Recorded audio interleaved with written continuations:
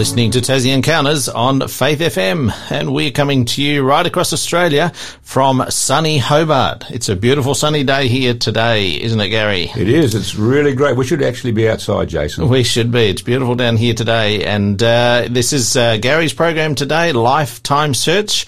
We join you each Tuesday morning at 9 a.m. and if you're listening in Tassie, you can also hear us at 4:30 p.m. Now, every Tuesday we have Gary Webster in the studio, so welcome, Gary. We've got a great program lined up for our listeners today. Now, Gary, I know you do quite a bit of travel as part of your work, and you go to lots of interesting places, but just share with us some of the most memorable sights you've seen. Oh, good, Jason. That's there's so many. It's not a question. No, it's not a question, but there's so many sights I've seen. Pyramids are awesome. I mean, you just stand beside those things and actually you go inside and climb up the ascending passageway. That's amazing. I think the Iguazu Falls in Brazil was awesome. I mean, the falls are just everywhere. It just boggles your mind. I've been to the Niagara Falls some years ago with my wife and my kids, my daughters, but these are even better than that. They're spectacular. Ephesus in Turkey is awesome. Oh, another one, Jason, was the Andes Mountains of Peru. When you go up to Machu Picchu, I took a train, and either side there's huge mountains with snow covered on either side as you just wind your way there in this train line. It's spectacular. And then I think Persepolis in Iran, that's a spectacular city, but probably one of the most interesting that I've also had is Jerusalem's Dome of the Rock. You've seen that golden dome thing? Yeah. In Jerusalem. You can't go in there today unless you're a Muslim, but the first time I went to Israel, you could go in. So I went inside that, and you see this place. It's sacred to both Muslims and Jews, and I'll talk more about that Dome of the Rock a little later in our program, actually. Okay. Now we have our show number 0488880891. We encourage you to save that somewhere, write it down. That's our Tassie Encounters number, specifically for communicating with us. And so if you've got questions, you've got feedback, you've got any thoughts that you'd like to share with us, we encourage you to text in on 0488880891. And of course, later in the program, as we normally do, we will have a special offer that we'll be giving away, a book. And we've got 5 copies of this book to give away today, so it'll be the first 5 in for that offer. Terrific book too. Yeah, we'll tell you more about it later. Just have to wait for that information, and later in the program we'll give you the code. So, Gary, what have you got prepared for us today? Well, today I want to introduce our listeners, Jason, to the father of both the Jews and the Arabs, Abraham. Actually made front cover story of Time magazine a few years ago, would you believe? Okay. So, what are you going to share? And I guess Abraham is the father, as we see in the Bible. And what evidence do we have for him? Yeah, right. We're going to track his story, but we're also going to see the significance of this man and the significance of the Middle East as well. So the evidence, you just asked that question, evidence for Abraham. Well, there's good evidence for the historicity or the historical accuracy of this story. First of all, some years ago, 1975 in fact, archaeologists were digging in Syria in a place called Ebla, known as Tel Mardik. And they discovered here, this city, not far from a very important place mentioned in the Bible where Abraham was part of his journey, Haran, northern Syria. And in Ebla, they discovered a royal archive library, if you would, 15,000 tablets. And among them they found the names like Abram, David, and other names that you find in the Bible. Okay. Now, we're not suggesting that the name Abraham there meant the Abraham of the Bible, but clearly whoever wrote the Bible understood the sort of names that were being used in that particular culture at that time. And of course, this goes back to the very first book of the Bible, isn't it? Yes, we're going right back 1500 BC when Moses wrote it. Yeah.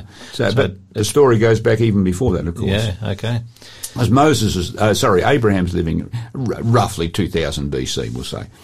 Customs. The customs of the story of Abraham are also interesting because they've actually found that these were the customs of people back in those times in places like Mari in northern Syria, near the Persian Gulf, Nuzi, Nineveh in Iraq. They discovered tablets from the time of Abraham. Okay. And these tablets mention some of the customs. For example, it was customary for people back in the age to marry your half-sister. And we remember in the story of Abraham, we'll see it more later, he marries his half-sister. Mm-hmm. And then you've got a servant can be made heir if you don't have children. Well, that's figures in the story of Abraham. But they found that this was a custom at the time. Another one was a servant girl of a wife. If the wife couldn't have children, she could ask the servant girl to become sort of like another wife to her husband and get children for her. Okay. Well, of course, that's mentioned in the story of Abraham, as we'll see. So when they discovered these sorts of customs, they realised, whoever wrote the story of Abraham was very understanding of the times. They must have lived back then, the people who, Abraham was in that cultural time. Yeah, because some of those things would be strange to us now. They are. We wouldn't typically do those sorts of things. So, and also some of them were not in agreement with what the Bible actually said later on. Interesting. So we are going to... we've got a bit more to talk about before we go to a break. So what else? We've got this title, Israel at the Crossroads. So what has Abraham got to do with that title? Oh, that's a good question.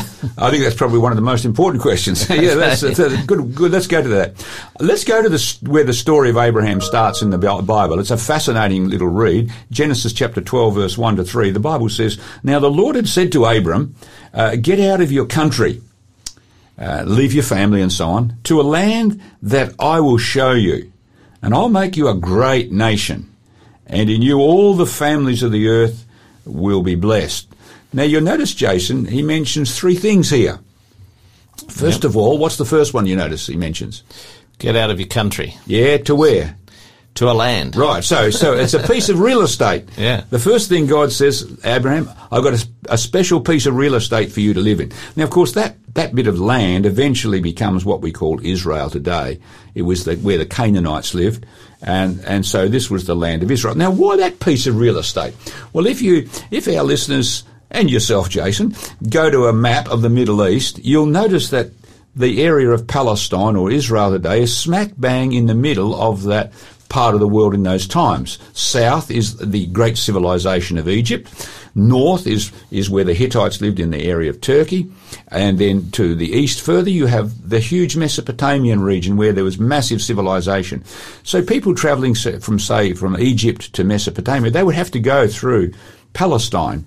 And, of course, then they would be in contact with the Israelite peoples, all right? Mm. So, in other words, God put Abraham, or said, I'm going to give you this piece of real estate because it'll give you global reach to people who will come and go through this particular area. In fact, that's what the Bible actually says where he placed them. If you could read for us the book of Ezekiel, chapter 5, verse 5, notice what he says.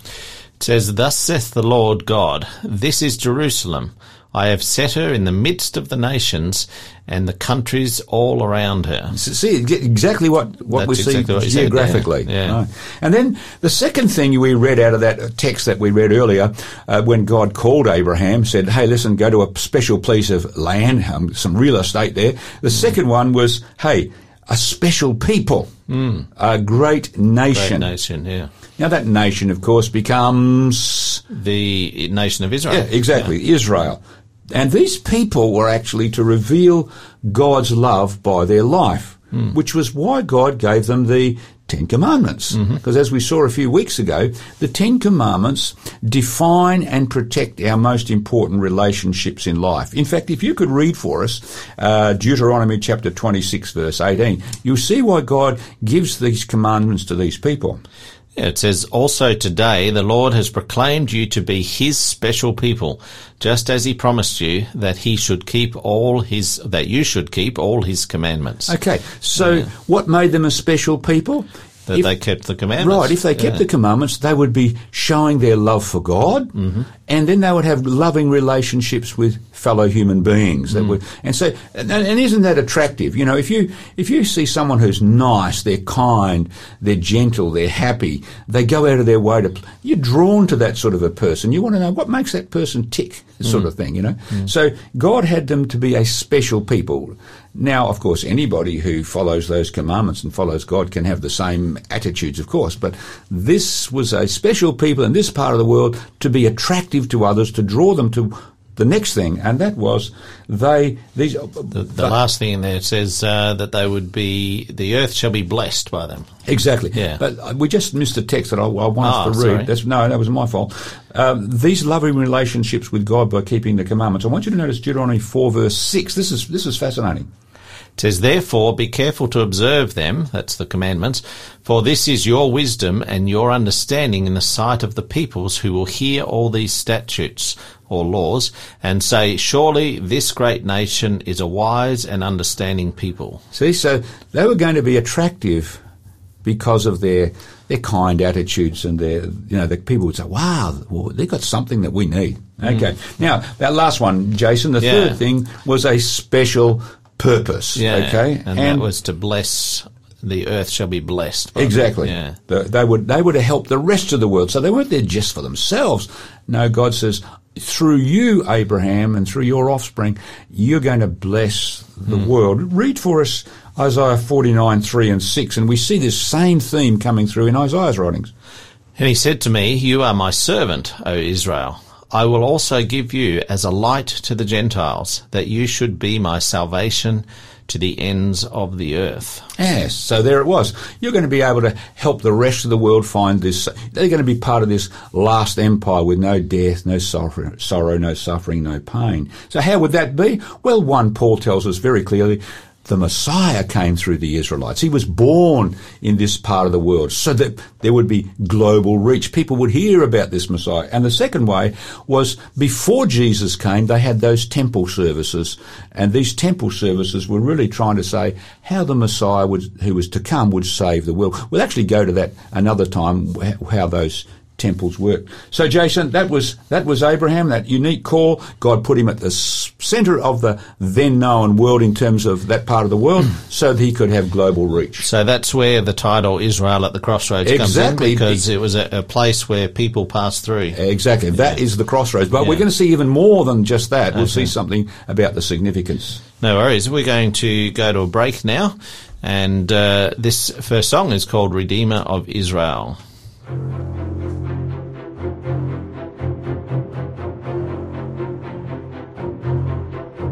Redeemer of Israel, our only delight, on whom for a blessing we call,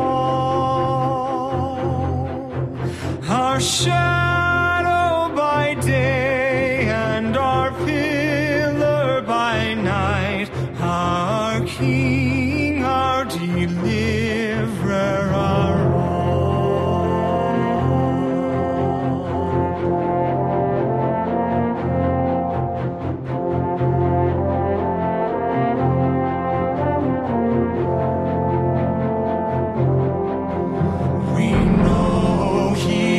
coming to gather his sheep and lead them to Zion in love.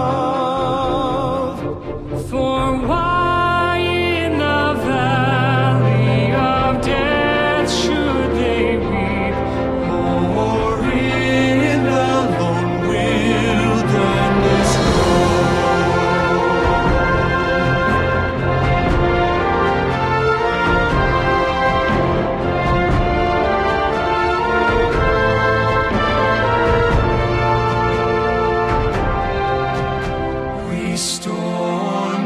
dear Savior, the light of thy face, thy soul cheering comfort impart, and let the sweet longing of thy holy place bring hope to my desolate heart.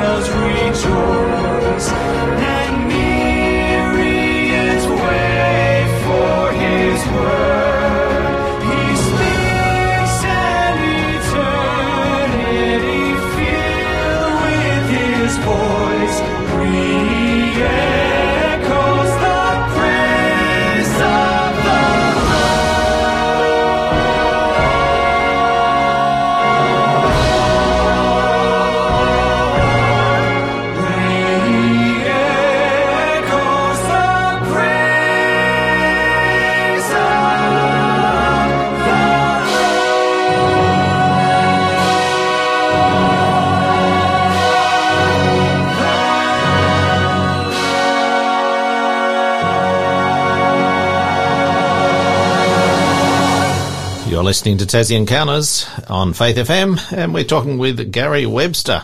And today, Lifetime Search is his series. We're talking about Israel at the Crossroads, and we've just been learning about the land, the specific place that God gave Abraham way back a long time ago.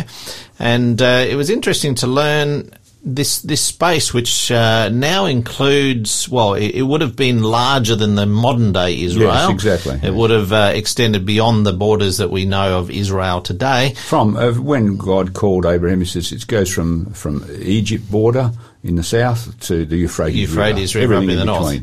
Yeah, but so.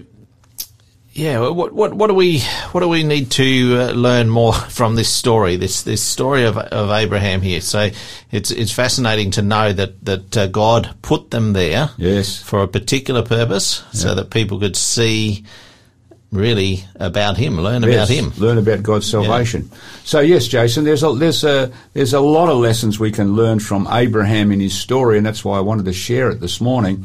First of all, we remember that there were three things that God promised Abraham. Said a land, two, a special people come from you, and thirdly, you've got a special purpose. So a special place, a special people, a special purpose. We can remember it that way. And those three things actually play out in Abraham's own life, which is rather fascinating. So let's begin with Abraham and think you could summarize Abraham's life in one word. And the whole of his life and the struggles that he had in his own journey around one word, and that would be faith or trust.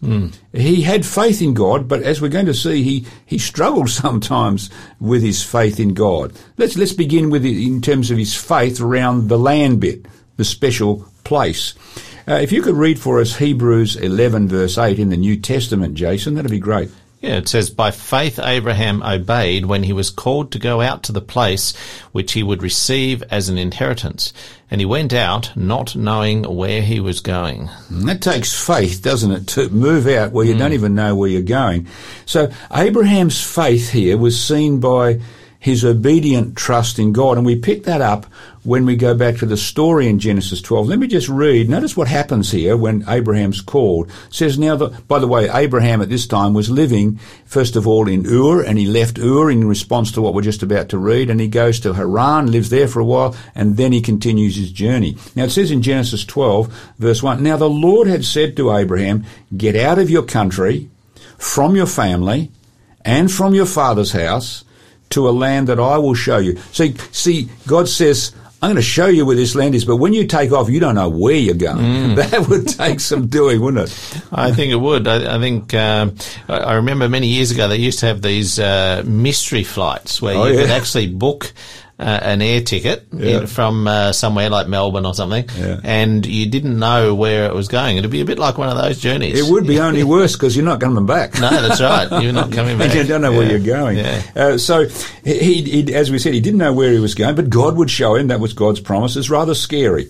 Now, read for us verse 4 and notice what happens next. It says, so Abraham departed as the Lord had spoken to him, and Lot went with him. And Abraham was 75 years old when he departed from Haran. Now, hang on. I mean, it's usually the young people that take a trip into the unknown. You know, we like to tour around the world. We don't know sometimes where we're going to go. We just jump on the flight. Oh, yeah, I'd like to go to that place. There, let's hop up there. But Abraham's 75 years old. He's not a young chap. And I guess at that time, what would be the expected lifetime? Well, it was a bit longer than 75, that's for sure, because Abraham himself lives to 175. Right. But that doesn't seem to be really absolutely normal. His wife lived to about 120, I think it was, 100, just over, about 120. 120, so you'd say it's certainly past his middle age. Absolutely. It's not usually... In most people's... Not usually the time you take off. So, but he obeys God even at that age. But there's even more. Read for us verse 5, Jason. This is interesting. So then Abraham took Sarah his wife, and Lot his brother's son, and all their possessions that they had gathered, and the people whom they had acquired in Haran, and they departed to go to the land of Canaan. So they came to the land of Canaan. Now think of it. The guy is 75 years of age. Now he takes from Mesopotamia, first of all, to Haran. That's now down on the Persian Gulf. And he travels not knowing where he's going, takes his whole family, his whole clan with him. You'd be saying to this to Abraham, you don't know where you're going and you want us to follow you? Come on, man, give me a break. But he doesn't. And that travel, you know how far that is, Jason, when he started? 2,809 kilometres. That's quite a distance. Yeah, especially on a camel. They didn't have vehicles in those days. No, so it's quite a feat.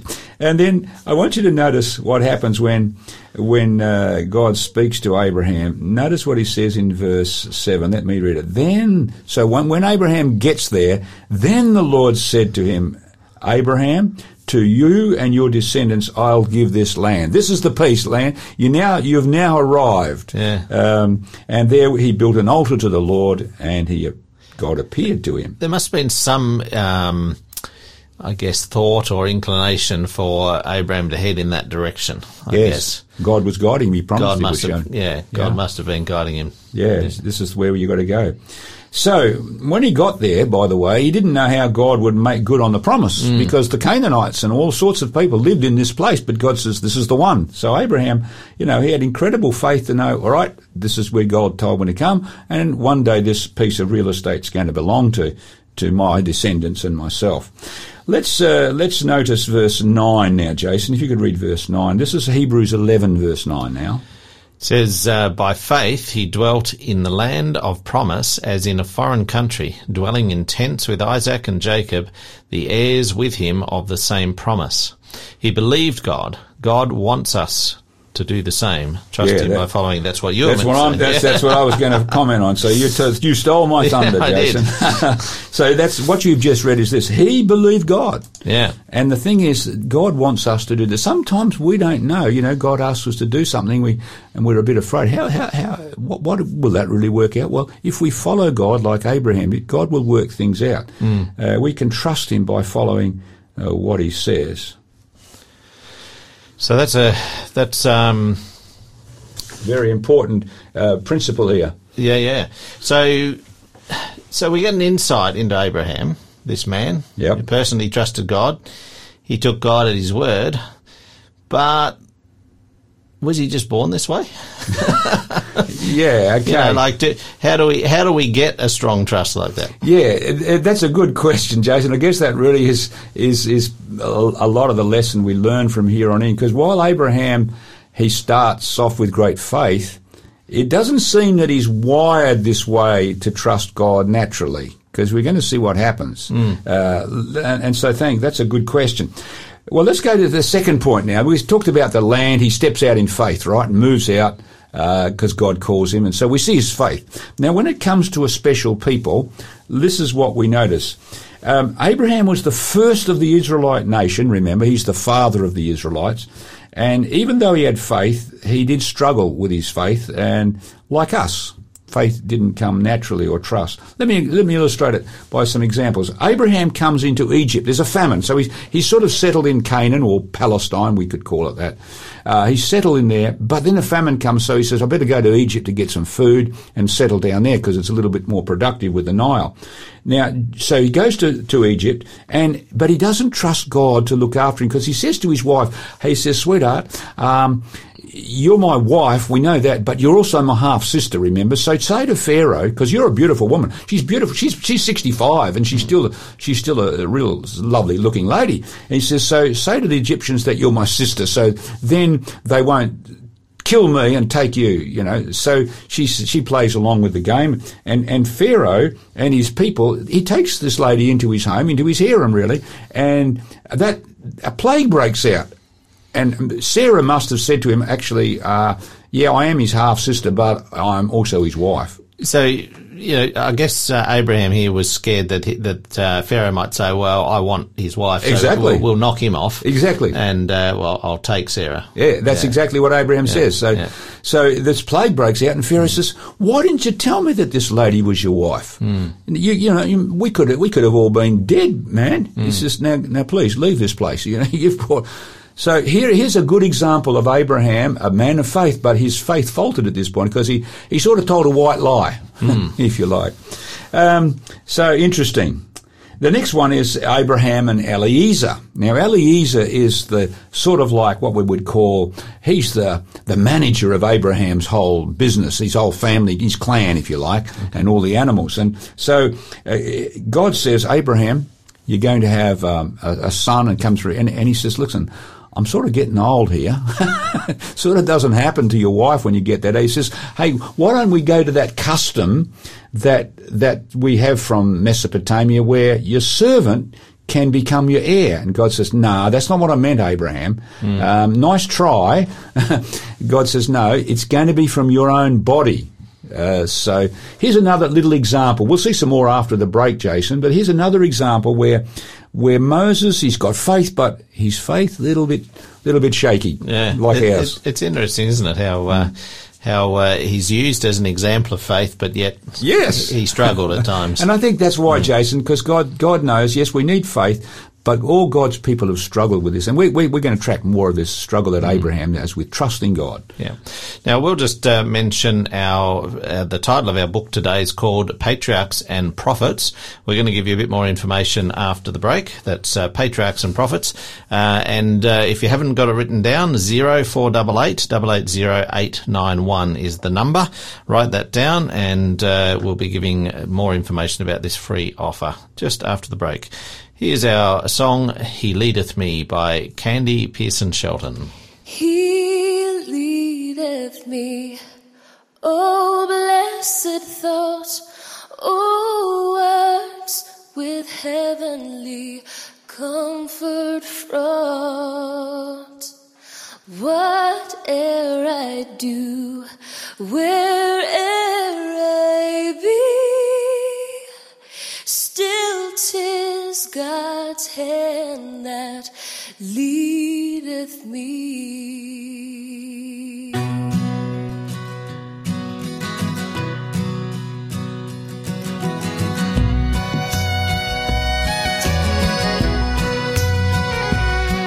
Sometimes it seems our deepest gloom, sometimes where Eden's bowers bloom, by water still, over troubled sea, still 'tis His hand that leadeth me. He leadeth me, He leadeth me, by His own hand He leadeth me. His faithful follower I will be, for by His hand He leadeth me.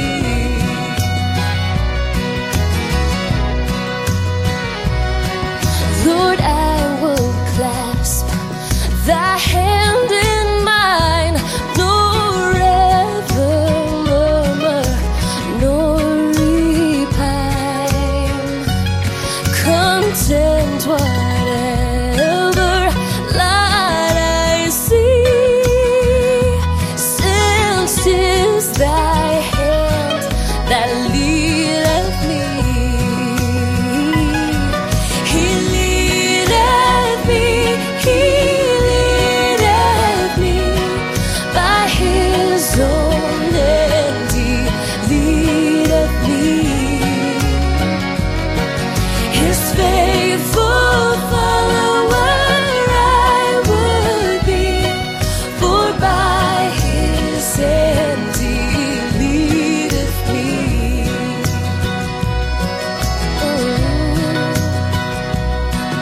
And when my task on earth is done, when by Thy grace the victory's won, even death's cold wave I will not flee, since God through Jordan leadeth me. He leadeth me, He leadeth me, by His own hand He leadeth me.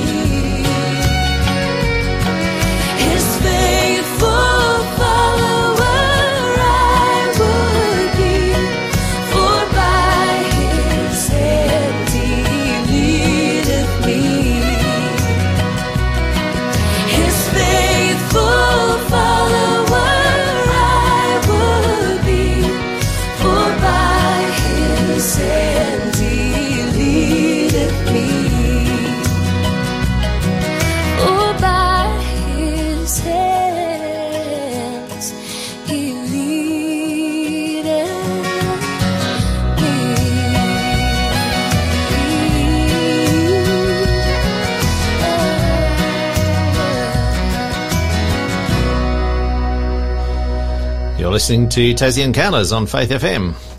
And before the break, we said that we'd give you a bit more information about our free book offer today. And that book is called Patriarchs and Prophets. It's the first volume in the series Conflict of the Ages. It covers the sweeping panorama of human history from the creation of earth to the reign of Israel's king.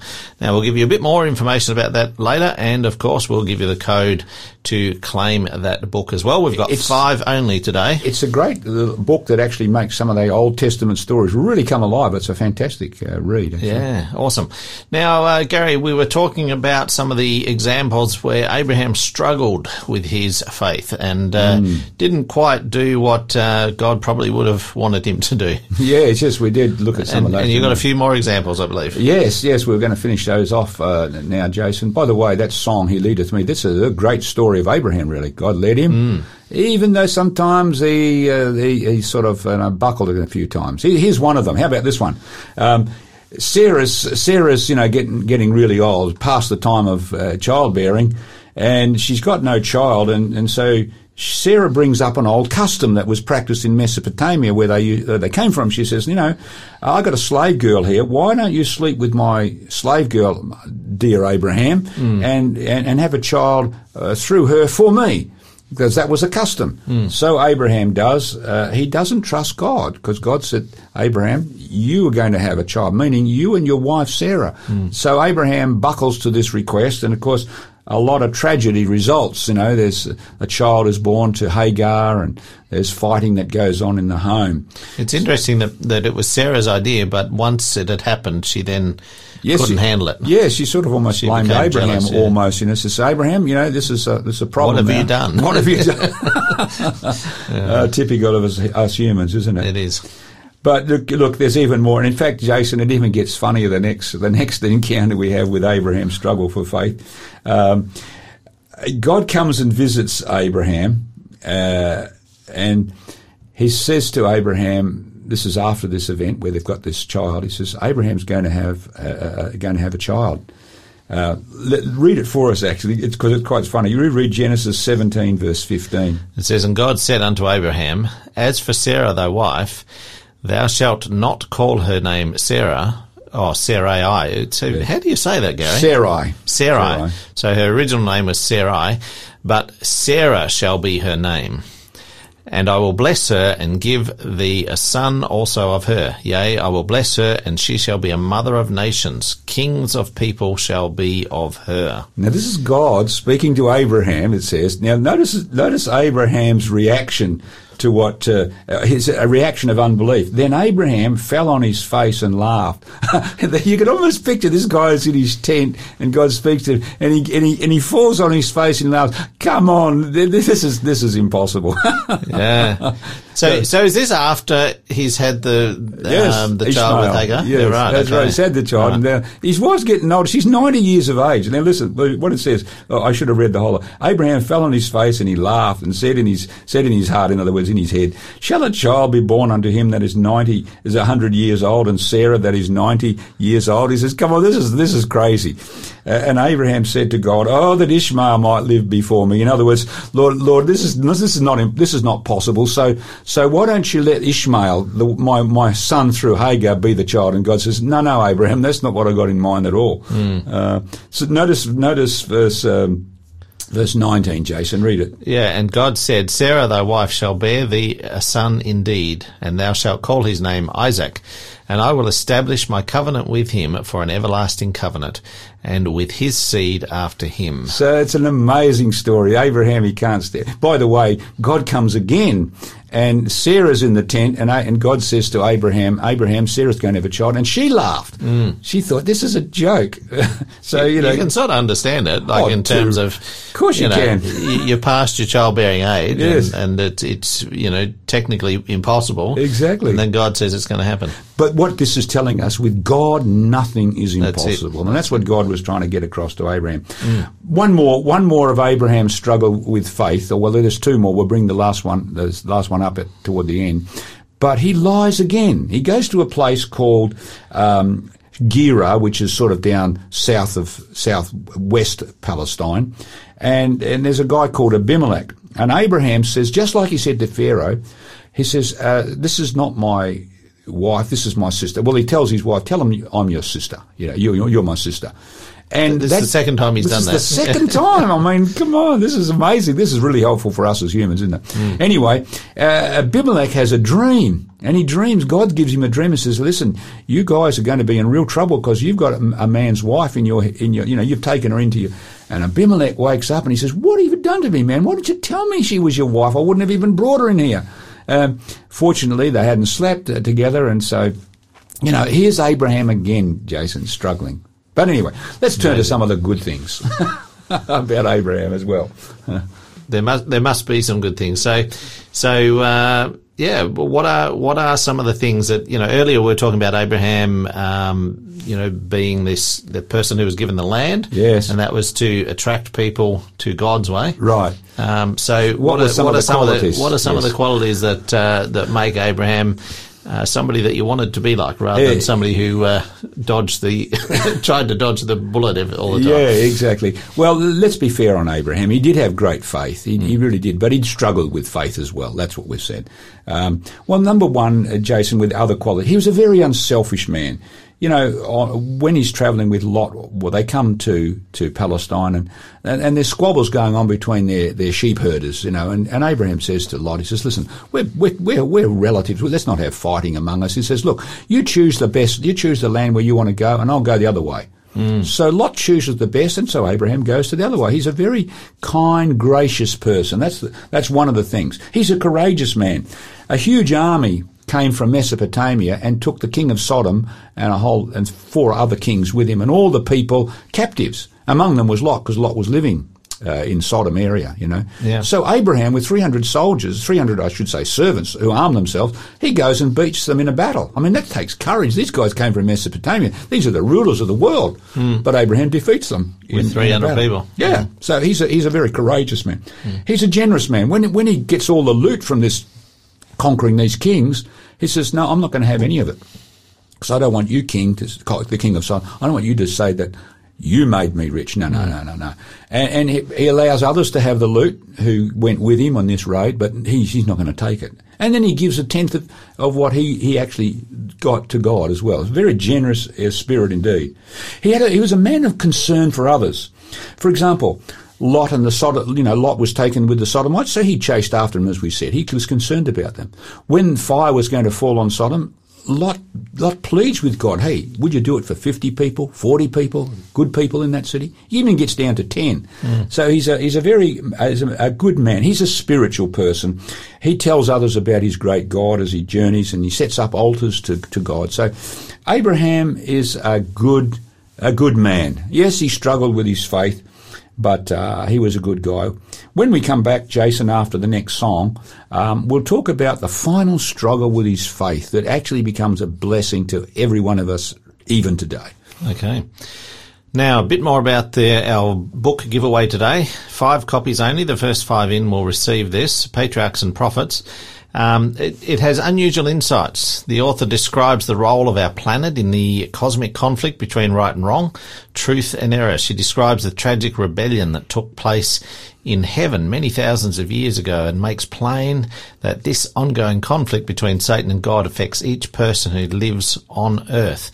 Patriarchs and Prophets shows how this conflict worked itself out in the lives of men and women in Old Testament times. It answers such questions as, where did we come from? Where are we going?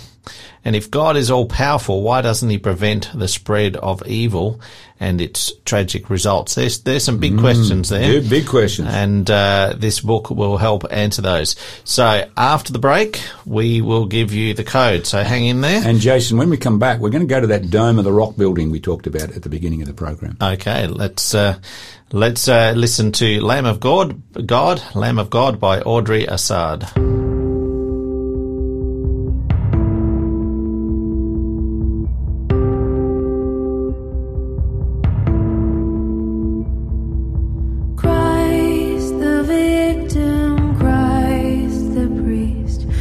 Give your body for the feast.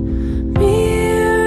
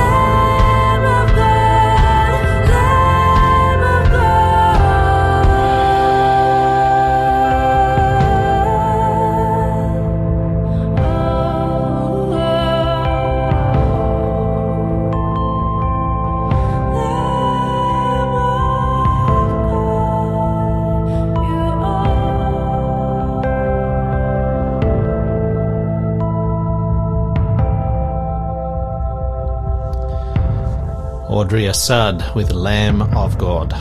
Beautiful piece of music.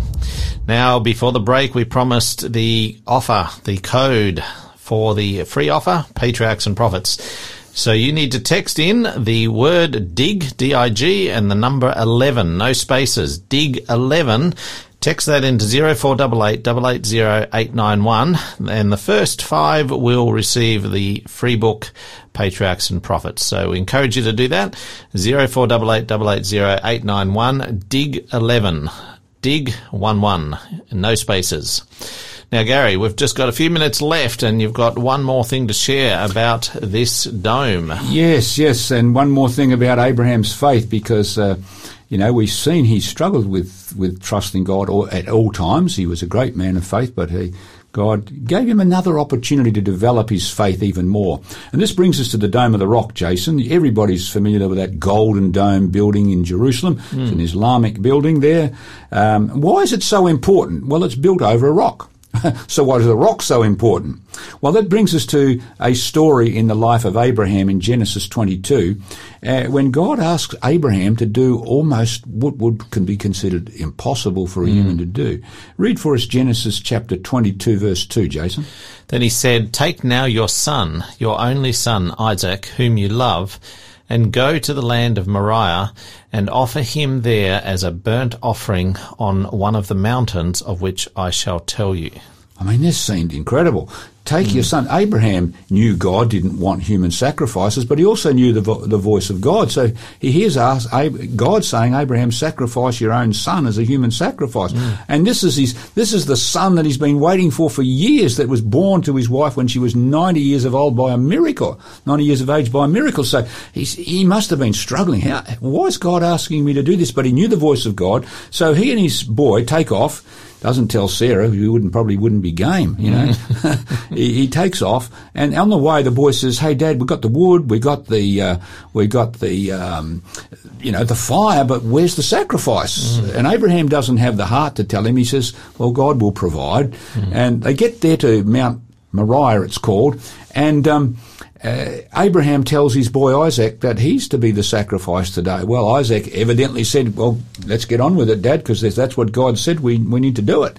And so he lays him on the altar. He's about to plunge the knife into him to kill him, when a voice says, "No, Abraham, don't do it. Don't do it. I was just testing you to see, do you really trust me?"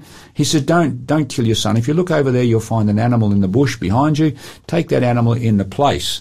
Now, that site where this event took place is believed by scholars to be where this Dome of the Rock building is. Ah, really? Yeah, this is Mount Moriah. Wow. And this was the place, by the way, this rock is where Solomon, when he had his temple, this was the place of the altar of burnt offerings. Right. So scholars believe this place is where this story took place. Oh, I never realised that. And that's the Dome of the Rock on that building, in that area. Which was the original temple. Yes. Solomon's temple. Yeah. Solomon's temple, yes. So, yeah, this is the place. Now, notice what Jesus said when he got here. It's a fascinating verse. Read for us John 8:56.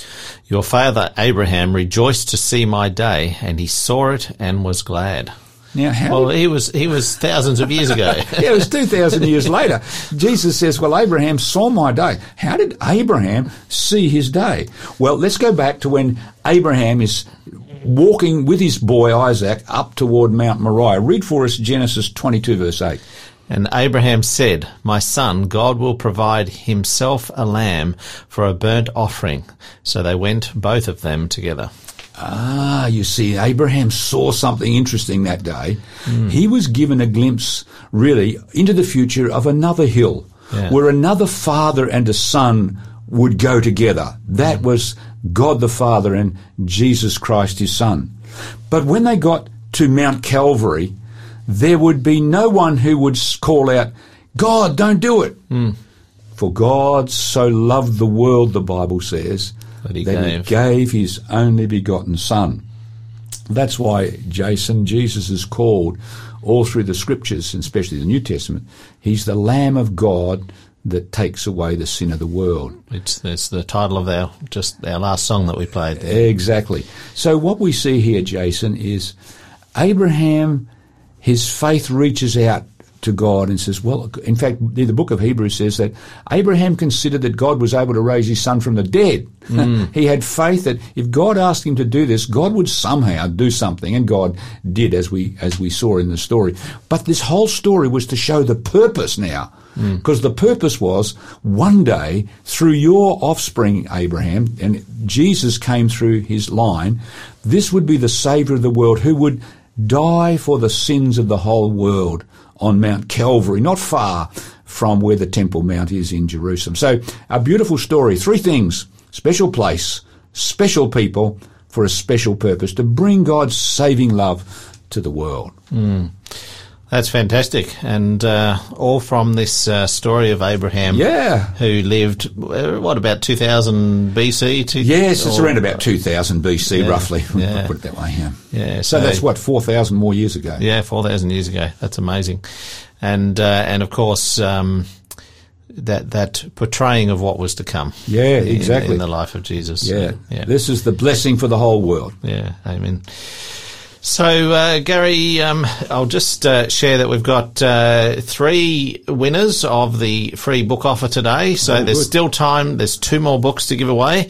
There's still time to do that. If you text in DIG11 to 0488 880891. That's an awesome book. You don't want to miss that one. Yeah, and it's a good book. We're limiting it to 5 copies because it's not a cheap one. It's not a cheap book. It's a fantastic book. So do encourage you to get your text in soon to 0488 880891, and the code is DIG11.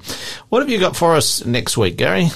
I'm going to be talking about a fishy story and other unbelievables next week. I want to take our listeners next week, Jason, to a famous place called Capernaum. It's on what we call the Via Maris, the Way of the Sea, and it has very great significance to an interesting stories next week, Okay. And tomorrow with Rajko Celic, he's going to be talking about the signs before the destruction of Jerusalem and the second coming.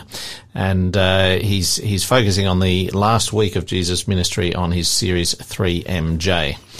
Now we're going to finish up today, and I just pray that you have a good day wherever you are. I'm going to enjoy the nice sunshine down here in Hobart. And as we go out, we're going to listen to this song called Always Good by Andrew Peterson. Do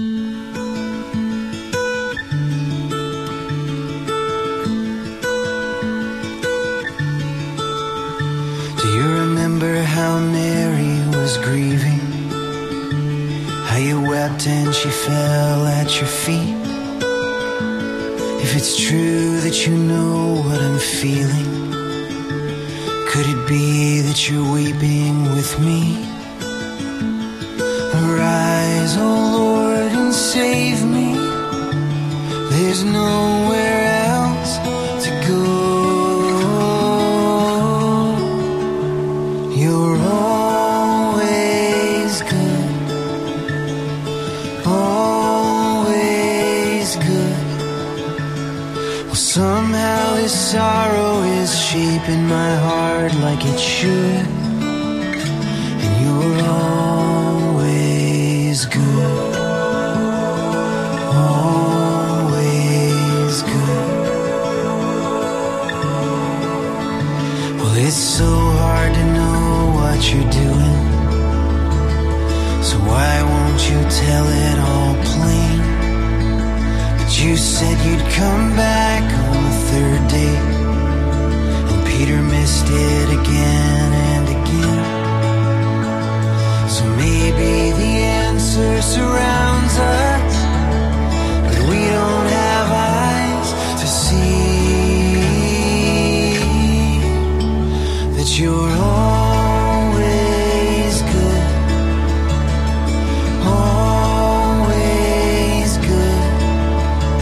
This heartache is moving me closer than joy ever could.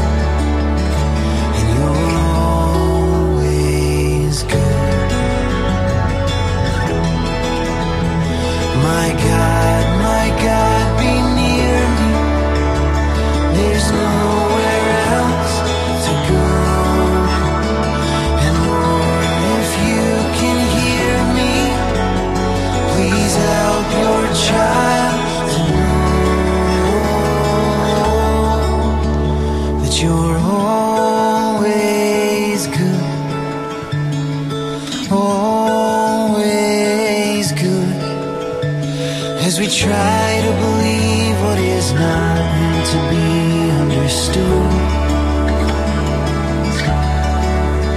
Will you help us to trust your intentions for us are still good? 'Cause you laid down your life and you suffered like I never could.